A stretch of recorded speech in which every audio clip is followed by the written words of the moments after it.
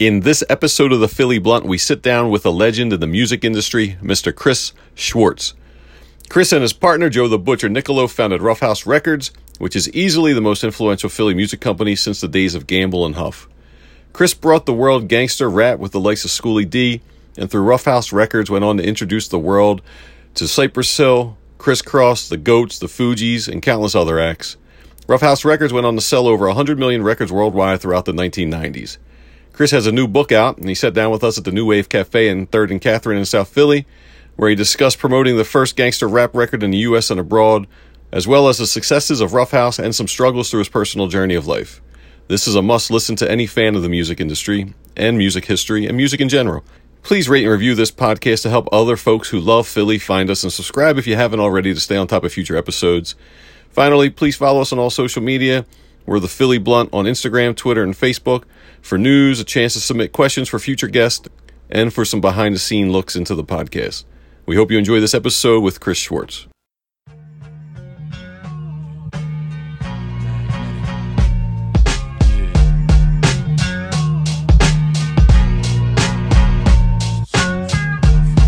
It's the sound of Philadelphia. Hello, ladies and gentlemen, and welcome to the Philly Blunt. My name's Johnny Goodtimes. I'm Reef. This is Greg. And we are extremely excited to have this week's guest, an icon in the hip-hop field, Mr. Chris Schwartz. Welcome, sir. Honor to have you. Welcome, Chris. Thank you. For those who don't know, Chris was a founder of Ruffhouse Records, which was one of the main record companies in America in the 1990s. He got his start working with Schoolie D, went on to work with Criss Cross, work with the Fugees, work with Cypress Hill, just, a who's who of 80s and 90s hip-hop. So really excited to talk about those days and also talk about what you're up to today. Let's get started, I'd say, probably in the 1980s. So you were already into music at that time, though. You were already a big music fan, and you had actually been in a band, right? Yeah, a bunch of bands. What'd you play? What kind of music? I played guitar, keyboards, vibraphones, bass, Yeah, good stuff. percussion. What was this type of music? Was it like prog rock or like? Yeah. I was prog rock, or like Zappa was like the kind of the main thing. But here's the thing: if you look at where hip hop comes from, right? I'm not talking about rapping. I'm talking about the actual rhythmic component and everything.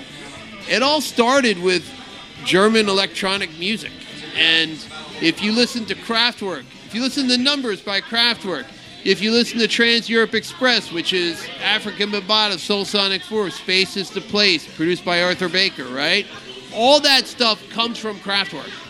So we were already playing Kraftwerk. We used to do Autobahn by Kraftwerk. We used to perform it at the East Side Club. Programming the 808, doing these type of rhythms and everything, it was like I already knew how to do it, Right. So I was actually a beat maker in 1982.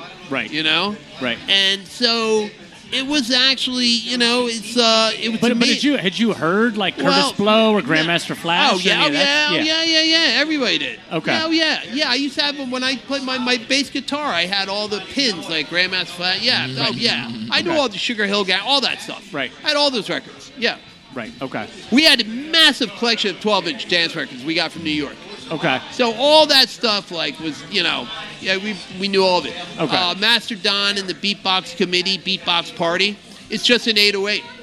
That's all it is. Right. Listen to the beatbox. Right. Or bum bum bum bum bum bum bum bum bum bum bum bum. It's like man. all that comes from the Germanic, European electronic, because the breakdance kids, it worked for them. Right? Uh-huh. Listen to Kraftwerk Numbers.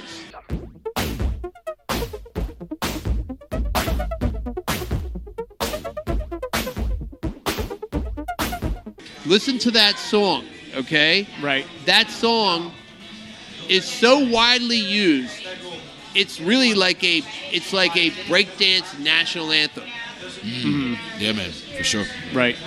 All right, so you decide you're going to work with Schoolie D, and you Right. said he's not particularly easy to work with. No, he was totally cool. But here's the thing: we put out PSK Gucci Time, Right. first gangster hip hop records ever. Right. Yes. He created the He genre. created gangsta rap. We yeah. toured we did the first hip hop tours of Europe and the UK. I mean, we did some really exciting things. Right. Like we were Yeah. like leading a whole thing. Right. Did you know that So- at the time? No. No. Okay. Hell no. Hell no. Right. No, I knew I knew this. I knew those two singles were different. Yeah. Right. Yeah. It's kind of hard not to notice. Of You know, course. there's nothing like it, right? Right. Was it a slow burn with those, or they took right off? Slow burn, but intense. Yeah. And what happened was white clubs wanted to book Schoolie. Yeah. It was crazy. Yeah. Now, when we signed with Jive, you know, he put out those first two records, the PSK album and the Saturday Night record, right?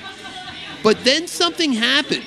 And one of the things is that Jive Records, and, you know, Barry Weiss is a really good friend of mine. Yeah. But I think this is the one thing he probably did wrong in his entire career. He basically proclaimed that Schoolie needed to have a following at Black Radio. So how are you going to get a following at Black Radio? Well, you need to change up what you're doing. Right. So then you can tell the frustration because he names the album, Am I Black Enough for You? Oh, I didn't realize that was Okay. the motivation Okay. behind it. Yeah. There was a story I heard about. You said he was doing these white rock clubs where he would just come out, do his 2 songs, and try to leave. Well, yeah. But see, that was the thing in hip-hop back then. Right. When you hired a hip-hop artist, you know, in the 80s and parts of the 90s, you were really paying the guy to walk through your club, Right. to get on stage, to do a couple songs and leave. Right. That's what it was. That's what Schoolie did. Yeah. I'm booking him into like venues, Right. you know, national venues where these artists perform, and there's kids like from Delaware, New Jersey, New York, all coming to see him perform. And he does 4 songs, and Code starts breaking down the turntables. And not only that, they collected their money up front. Of course. I had to get them their money up front. Promoter's just pissed off as he's walking off stage. It was bad. It was really bad. So we did the first hip-hop tour ever. We toured with Big Audio Dynamite. Right. Wow. Throughout Europe. Yeah. Because Mick Jones is a Clash fan. Interesting tour, you And, know. I mean, obviously, you're in Europe and you're in Scotland and Ireland. You're in these places where it's the 1980s. I can't imagine they've ever heard hip hop. No, it's the 1880s as far as that. No, it is. I mean, you know what? I'll tell you this. It's like it's odd. It's like it's not what it looks like, you know? Right. And they'd never seen it. And, you know, there were some bottles and cans thrown at us, you know. And Blues Brothers style. not just on stage, you know, at the hotel. Yeah. But, you know, and look, and I'm going to admit, I took a lot of this for granted because I didn't realize what we were doing. I didn't realize that we were paving the way. Sure. Right. You Everybody never- else. Nobody knows. Reef performs Yeah. in Europe now. I mean, this is like, Yeah. it's crazy to think about. That was the That was first the first ever thing. rap Yeah, tour yeah, through you guys Europe. made a way for everybody, especially coming from the city. Yeah. You know, it wasn't a lot of. I remember just being enamored with the fact that you could be from Philadelphia and put a record out.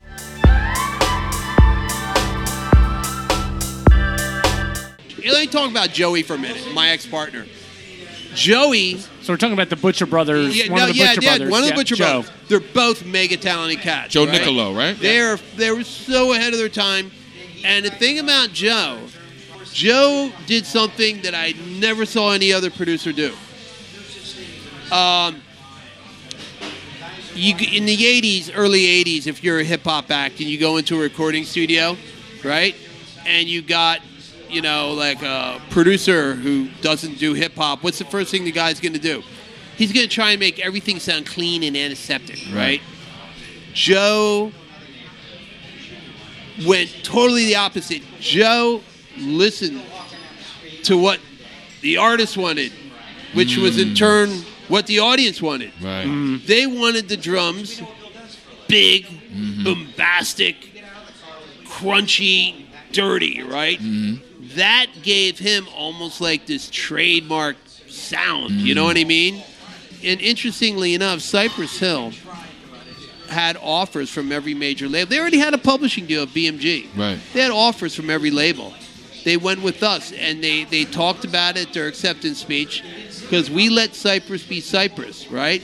Instead of telling Cypress to not do songs about weed and this and that and try and do this and that, you know, we're like, yeah, man, let the good times roll, right? Because Muggs, his loops and breaks, that shit was so inventive. Right. And then you bring in B and Sen's vocal deliveries and everything. The whole thing was just so clever. Yeah. But now you're packaging it in a Joe the Butcher mix. Yeah. Right? Yeah. Here is something you can't understand. I mean, it was such a And distinctive then sound. when you hear that shit, it's there's nothing else like it. Absolutely. Right. So that's the kind of thing you don't fuck with. You know what I mean? Right. The rest is history. All right, so let's talk 1990s, and let's talk after Cypress Hill. Your next big discovery was Crisscross, which was absolutely, a phenomenon that I don't even know if young people could. I don't know if there's anything. Well, I could tell you, I was that audience, and I was 9 or 10 when they came out. I was obsessed. I tell my daughter about it. Yeah. And I tell her, I said, look, if you and your friends if Crisscross if there was something, the equivalent of Crisscross today, you would have kids, every kid in the class would want to be your best friend. Yep. Yeah. You know, that's how absurd it was. Oh, it was out of control. And I remember going into my car and being able to find it on any one of 3 radio stations at any time during the day. Any time of day I could find it. Right. 103.9, Power 99, and whatever the other pop station was. Q102 or something. Q102, yeah. It was crazy. Yeah. But it holds the record. It's the fastest selling hip-hop record ever. And it had the most amount of weeks at number 1. It knocked Boys to Men End of the Road off the chart. Wow. And that had been on there for 11 weeks. Crisscross went on for 14 weeks. The irony of this, both songs were recorded at Studio 4. Wow. What happened was Rich Murray, my film partner who I lived with in West Philly, he did a video for like $20,000 down in Atlanta. So we had the video finished. Song was ready to ship to radio. And is this Jump? Yeah, everything was ready to go. Nobody had heard the song yet, but we knew it was going to be like massive, right? Right. Rosie Perez was a talent coordinator for In Living Color. She got them the spot to perform on In Living Color, and it was a Friday night. Before the song even came out? Yeah. Wow. That Saturday morning, I was really, really hungover. And my wife and I were at the Overbrook Diner. Nice. And she was giving me a bunch of shit. You know? And I was just, I was just trying to, like, eat, you know? Yeah. What are your eggs? And I'm listening to this conversation, like, over here. And it's an older white couple. And the guy, this man, is like, and is like my age or maybe older, is talking about Crisscross. And he's describing them and going on and on and on about it. He goes, that's a record. I'm going to buy this record. These kids were so terrific. I'd never seen anything. He's going on and on. And I finally said to my wife, I said, shh, shh, shh, shh. That went over well. Yeah, and I said, you know what? I think this record's going to blow up. I think it's going to be huge. Yeah. And it was just like, it was a behemoth. Yeah. How many did it sell altogether? God, we were like, we were at like 12 million within. Wow. Jesus. Yeah, it was crazy. Just the single. Yeah. Jesus. Yeah, no, the album. The album. Yeah. Now, what's crazy is that Cypress Hill, we were dead in the water for like 5-6 months. Right. At 36,000 copies, right? It took that long not selling a record. Right. And then after the Juice soundtrack that was in the movie, we were selling 50,000 copies a week. Wow. So that was a major success story while that was going on. Right. And then Crisscross happened. Right. You know so what you I mean? guys are off and running. Oh, yeah. Now we're like, now we're. Do you remember the first time you heard Crisscross? Like, what did you think of it? I actually thought something else. I didn't like Jump. Wow. I didn't like it. The one guy who didn't like Jump is the guy you who wouldn't came out have with liked Jump. it. You at this age, like you would have been like, oh, this isn't. No. hip-hop. I talk about in the book. We put out more hip hop music worldwide than any other record label in history. By proxy, because we have the Fugees, right, and their solo records in Cypress Hill, right. The three biggest international touring acts in the history of hip hop were the Fugees, Cypress Hill, and the Roots. Yes. And everybody, Amir used to intern for me. Mm-hmm. Yeah. So, the Goats. I'm not your typical American. I'm not your typical American. I'm not your typical American. I'm not. And I'm not going to get into the Who Shot John. Everybody knows what happened with the Goats. They imploded. But we got more fan mail on the Goats than all of the other artists on the label combined, including Crisscross, the Fugees, and Cypress Hill. No way. Yeah. How was that? Were people just because they were people that were politically involved were just in love with them? It was kind of like, should they have been what Rage became? Bucharest, wow. Like Eastern European bloc countries, like it was like the Caribbean, the West Indies, Africa. It was bizarre. That is bizarre.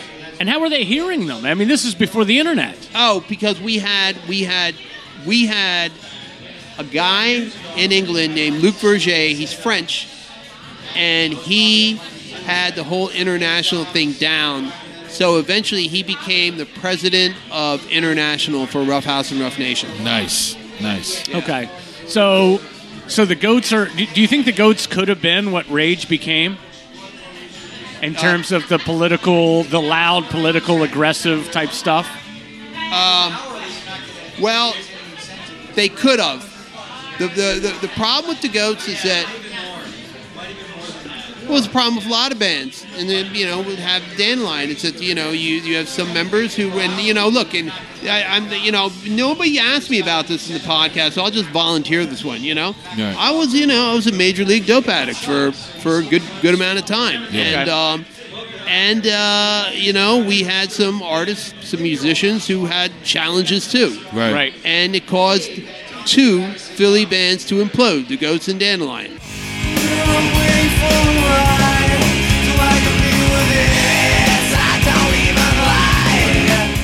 So then, anyhow, let's talk about the Fugees. Yeah, right. So they came into your world how?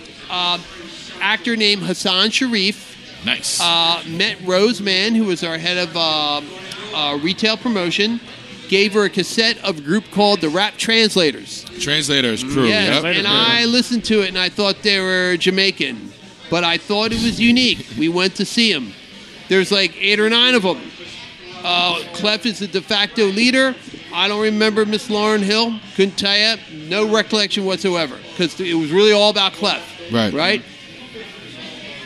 What sold me was the acoustic guitar and the beatbox. That was it. Right. Mm-hmm. That was because, so I knew he was some like island, right? And his right. acoustic guitars are important. So, and then you have the New York, New Jersey hip-hop influence, right? Mm-hmm. So that's like a cultural imperative that just worked. Right. Mm-hmm. And it was so organic, so wonderful. And that's how that all came together, right. We were the last label. They auditioned for everybody.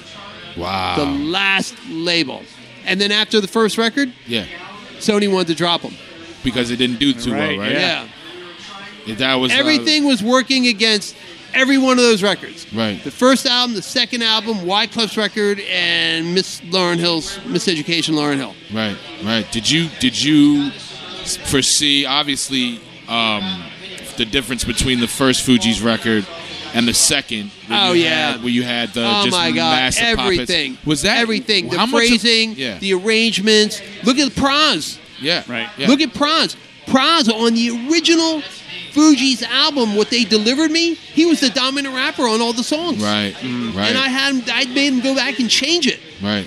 And by the time he gets to like Ready or Not, listen to it. It's total flavor. It's like awesome. Right. You couldn't find you'll never find it again. Right. So, Now, so what are you doing when you're putting that album? I mean, that album's one of the seminal albums in hip hop. What exactly is your contribution? Because that's what I'm curious about. Because obviously, like that record, you know, the score was like the hooks, everything was like almost like. What's my contribution? Right. I'm like A&R'd it. You know, talk. You know, we have to. Yeah. You know, I don't know, like almost everything, except sing it and write it. You know? Right. Yeah, I don't know. But like when you're talking to Lauryn Hill or Praz or Wyclef, like what is there a back and forth there, or are you more or less doing the marketing for the album? No, there is on the choice of songs. Number one, they didn't want "Killing Me Softly" on the record. What? Wow. Yeah. Wow. Oh no, they didn't want it on the record, and they didn't want it as a single. But it just blew up on its own. They begrudgingly agreed to do a video for it. But I heard the video that actually comes out is them watching the video that they didn't want in the movie theater. They didn't want the video. And then we did a non-video video of them watching that video, throwing popcorn at each other in the theater. But there was a lot of stuff, like the cover of the album. They wanted to call it the libretto. What is that?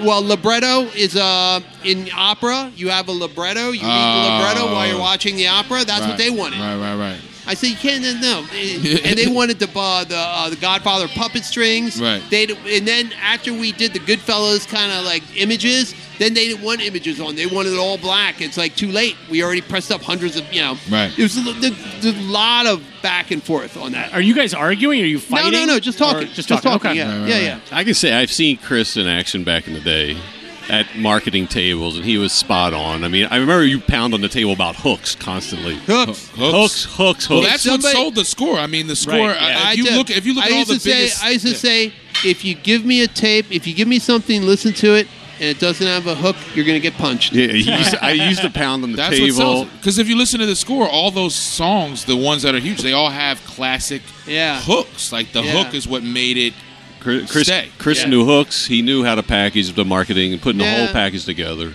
Yeah, we were good at it, man. We were good. We were at the top. Look, you know what? Here's the reality. Before Ruffhouse, I had a marketing and promotion company with Rose Mann and this woman, Jackie Paul, who was a rap chart editor for Impact Magazine, right? So, radio, clubs, retail, everything. And I did the marketing plans, right? And Joe mixed these records. Right. So labels would hire us. Right. And at any given time on the rap top 50 singles chart, 15, 20 of those records we were involved with. Right. One way or another. Yeah, right. one way or yeah. I keep the name Rose Mann. What is she do? I know that name. She was head of our. I was engaged to her, and then she was the head of retail promotion. Okay. All right. Yeah. So you talked about you at this time. I mean, are there lots of drugs on the table too? In terms of like, I mean, you're at the top of the rock. Yeah, but I'm not. It's like the rock legend. I'm not shooting up heroin in front of people and shit like that. I snorted it, but I know I had and Percocets and Vicodin. This is long before the opiate epidemic and oxys and all that. This is it's more old school. But I definitely had problems. Right. I mean, I remember going up to New York to have meetings, going through withdrawal. It's like the worst thing in the world. Yeah. Worst thing in the world. Yeah. Right. You know? Yeah. But yeah. How long you clean? Wow. Since I want to say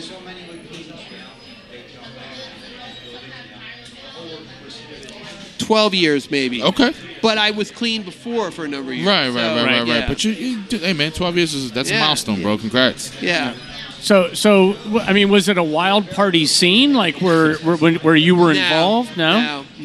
This was more just kind of you doing it on your own. This is me. No, this was me giving people wads of money to go get drugs, and then they call up and say, "Oh, I got ripped off." That was a big thing. Right. Yeah, and like, it was like if I had $1 for every guy, it's like, yeah. So you do miseducation. I mean, you guys are just absolutely knocking it out of the park at this point. But within 2 years after that, the label's done. Yeah. How did that happen?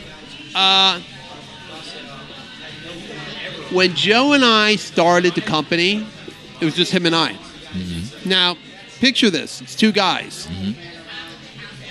Two guys right here, okay? Standing right here. It's just us, right? Now, you have two guys over here, but these two guys have about 200 people around them. All right? Right. That changes the dynamic quite a bit. Yeah. Sure. Right. It wasn't anything, you know. You have a full staff now, a full roster. And Joe was really into being in the studio. Right. I was into building a label. Right. And, you know, I think he basically didn't want the responsibility, Yeah. you know? Right. So you guys walked away amicably? Is that the word? Not. Yeah. Is there more of that in the book? Let's We say, shouldn't give too how much about away. this? Yeah. Yes. We walked away amicably, but we were so wealthy it didn't matter. Yeah. You know what I mean? So Yeah. So there's a break, and then Rough Nation pops back up. I remember Rough Nation because I grew up in Philly in the 90s. There was a buzz on the street about a group called Major Figures. Yep. And that was the first time I heard of Rough Nation. I was Yep. like, wait, is this the same? Yep. You know Same what I mean? company. Yep. Yep. So what made you guys get back into the fold, or was that just you? No, that was me continuing on. Okay, without Joe. Yeah. Right. Okay. So now I'm doing Rough Nation again. And we're shooting. It's a reality television show, record label. We're doing the podcast, and we signed a really great artist from Philly named D-Boy Flowski. Yeah, I know Flowski. You know Flowski? Yeah, I know there Flowski. you go. Yep. Good let's, dude.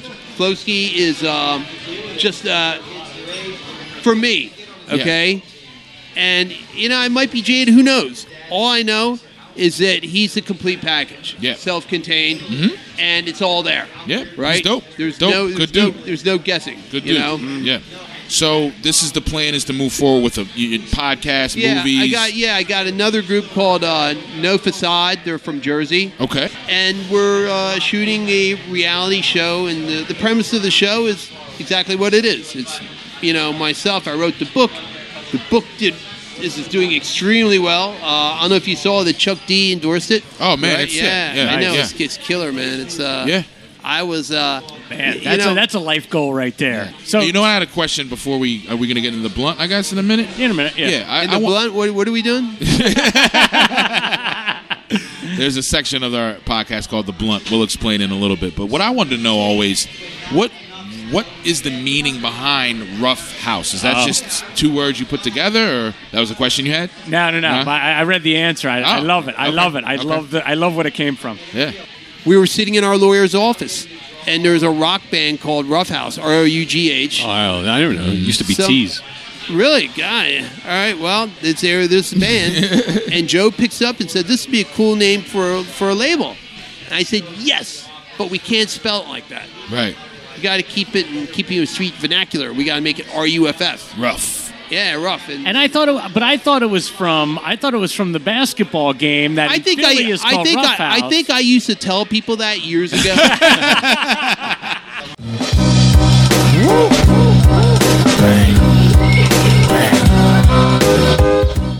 All right, we're going to go to the blunt. Let's do it. Let's do All the right, let's blunt. do it. We're going to hit you with rapid fire questions. This is the wrap Give up. us rapid fire All right, answers. all right. All right, 3 rap albums you'd want with you on a desert island. Dr. Octagon, Miseducation of Lauryn Hill, and Schoolie D PSK album. All right. An artist that you could have signed but didn't and regret it. Alicia Keys, Arrested Development, and House of Pain. Favorite Philadelphia music venue? It's a tough one. Probably, you know, I wouldn't say the Trocadero. Maybe, you know, Yeah. it's just it's. None of them are sound critical environments, you know. So it's like they all are what they are, you know. Right. Second favorite genre of music besides hip hop? That's an unfair question. I love Gypsy Swing. I love Django Reinhardt. You know, and I love Kraftwerk. So Right. I don't know where to go with that one. Okay. Yeah. At your richest, besides drugs. We'll leave that off the table. What's something that you bought that you look back now and you're like, why the fuck did I buy that? Or something that you look back like, that was the coolest thing. Yeah, yeah. Oh, well, the coolest thing was I had a lot of nice cars. Nice. I leased out a bank space on Hollywood Boulevard, a bank building, because I was going to do this internet radio station for Warner Brothers, and then AOL came in and fucked the whole thing. Yeah, I lost I think $800,000 on that. Yeah. Dang. Yeah. Give us something that scares you. I OD'd with these two girls in a house, and they left me there. I had friends who went out to get liquor. I stayed back with the girls. They went in the bathroom. I thought they were doing blow, and so I opened the door, and they were doing heroin. I said, "Oh, I want to try that." Of course, I'm an idiot, right?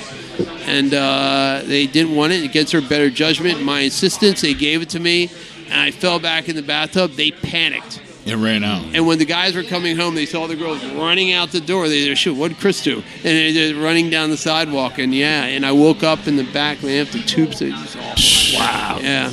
You've lived, man. Yeah. That's it. Favorite thing about Philly? It's a quaint little city. My favorite thing about Philly is that I don't know. I think there's a lot of opportunity here. I don't think everybody has to bolt. Right.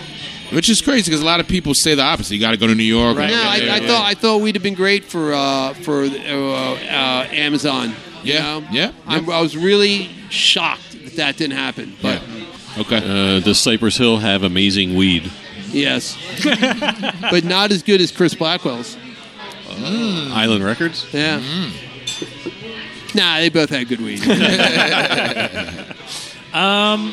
Let's see. What's the strangest place that you've ever been for a show? Where's like a country or city or whatever? Oh, or even a venue. Bucharest. Haiti was pretty bizarre. Okay. Haiti, just because it's pre-earthquake Haiti. Right. It's the poorest country in the world, and you can't believe in this modern day, and it's really, it's in the book. You can read about. I go into really big detail in the book about it. Shout out to the book, which we need to do anyway, which is Ruffhouse. Just came out just a week or so ago. Yes, just endorsed by Chuck D from Public Enemy. It's a new bestseller on Amazon. It's from the streets of Philly to the top of the 90s hip-hop charts. It's, I think, I'll tell you what I've been told, what people really appreciate about this book is that I kind of took the Big Short thing. I explain how things work in the book. I explain how distribution deals work, how publishing deals work, how record deals work. And I think it's important. You know what I mean? Right. So it's informative. Yeah, man. Okay. Do you have any regrets? Oh yeah, but I'll keep that. I need to keep those. Yeah, you got to keep this to yourself. Yeah. So where can people get the book, man? You can get it. You can order it off of Amazon, Barnes and Nobles. There's plenty of places. I mean, it's everywhere. Okay. You got social media. People can reach you. Yes. It is rough. My Twitter is rough_nation. Okay. And my Instagram is Schwartz_music. Okay. And Facebook. Facebook, Chris Schwartz. Chris Schwartz Facebook. Oh, man, we really appreciate your time today, man. Yeah, it's been an honor to talk to someone that has such an influence on my life. I probably owe you money because I got a lot of your stuff from the what's that? The 1 penny thing, the BMG Columbia House. I was 9 though, man. I was like 10 years old. You know what I mean? Okay, I'll give you a record deal. Black Sunday. I'll give you a record deal. It's a 12-album deal, and we'll give you an advance. For 1 penny. 1 penny. Thank you for your time, Chris. All right, guys, thank you. Buddy. Yeah, shout out to New Wave. Shout out to New Wave Cafe for having us. See you, man. All right, see you, yeah, shout out to New Wave doing this last minute for us. Always hospitable. Always hospitable. Drinks are strong. And, that's the blunt.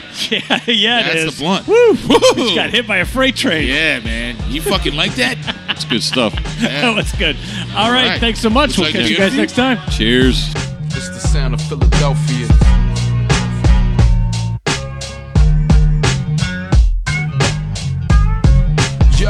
Yo, welcome to the home of brotherly love. Brothers covered in blood, the man's office is covered in bugs. The youth dreams cut short.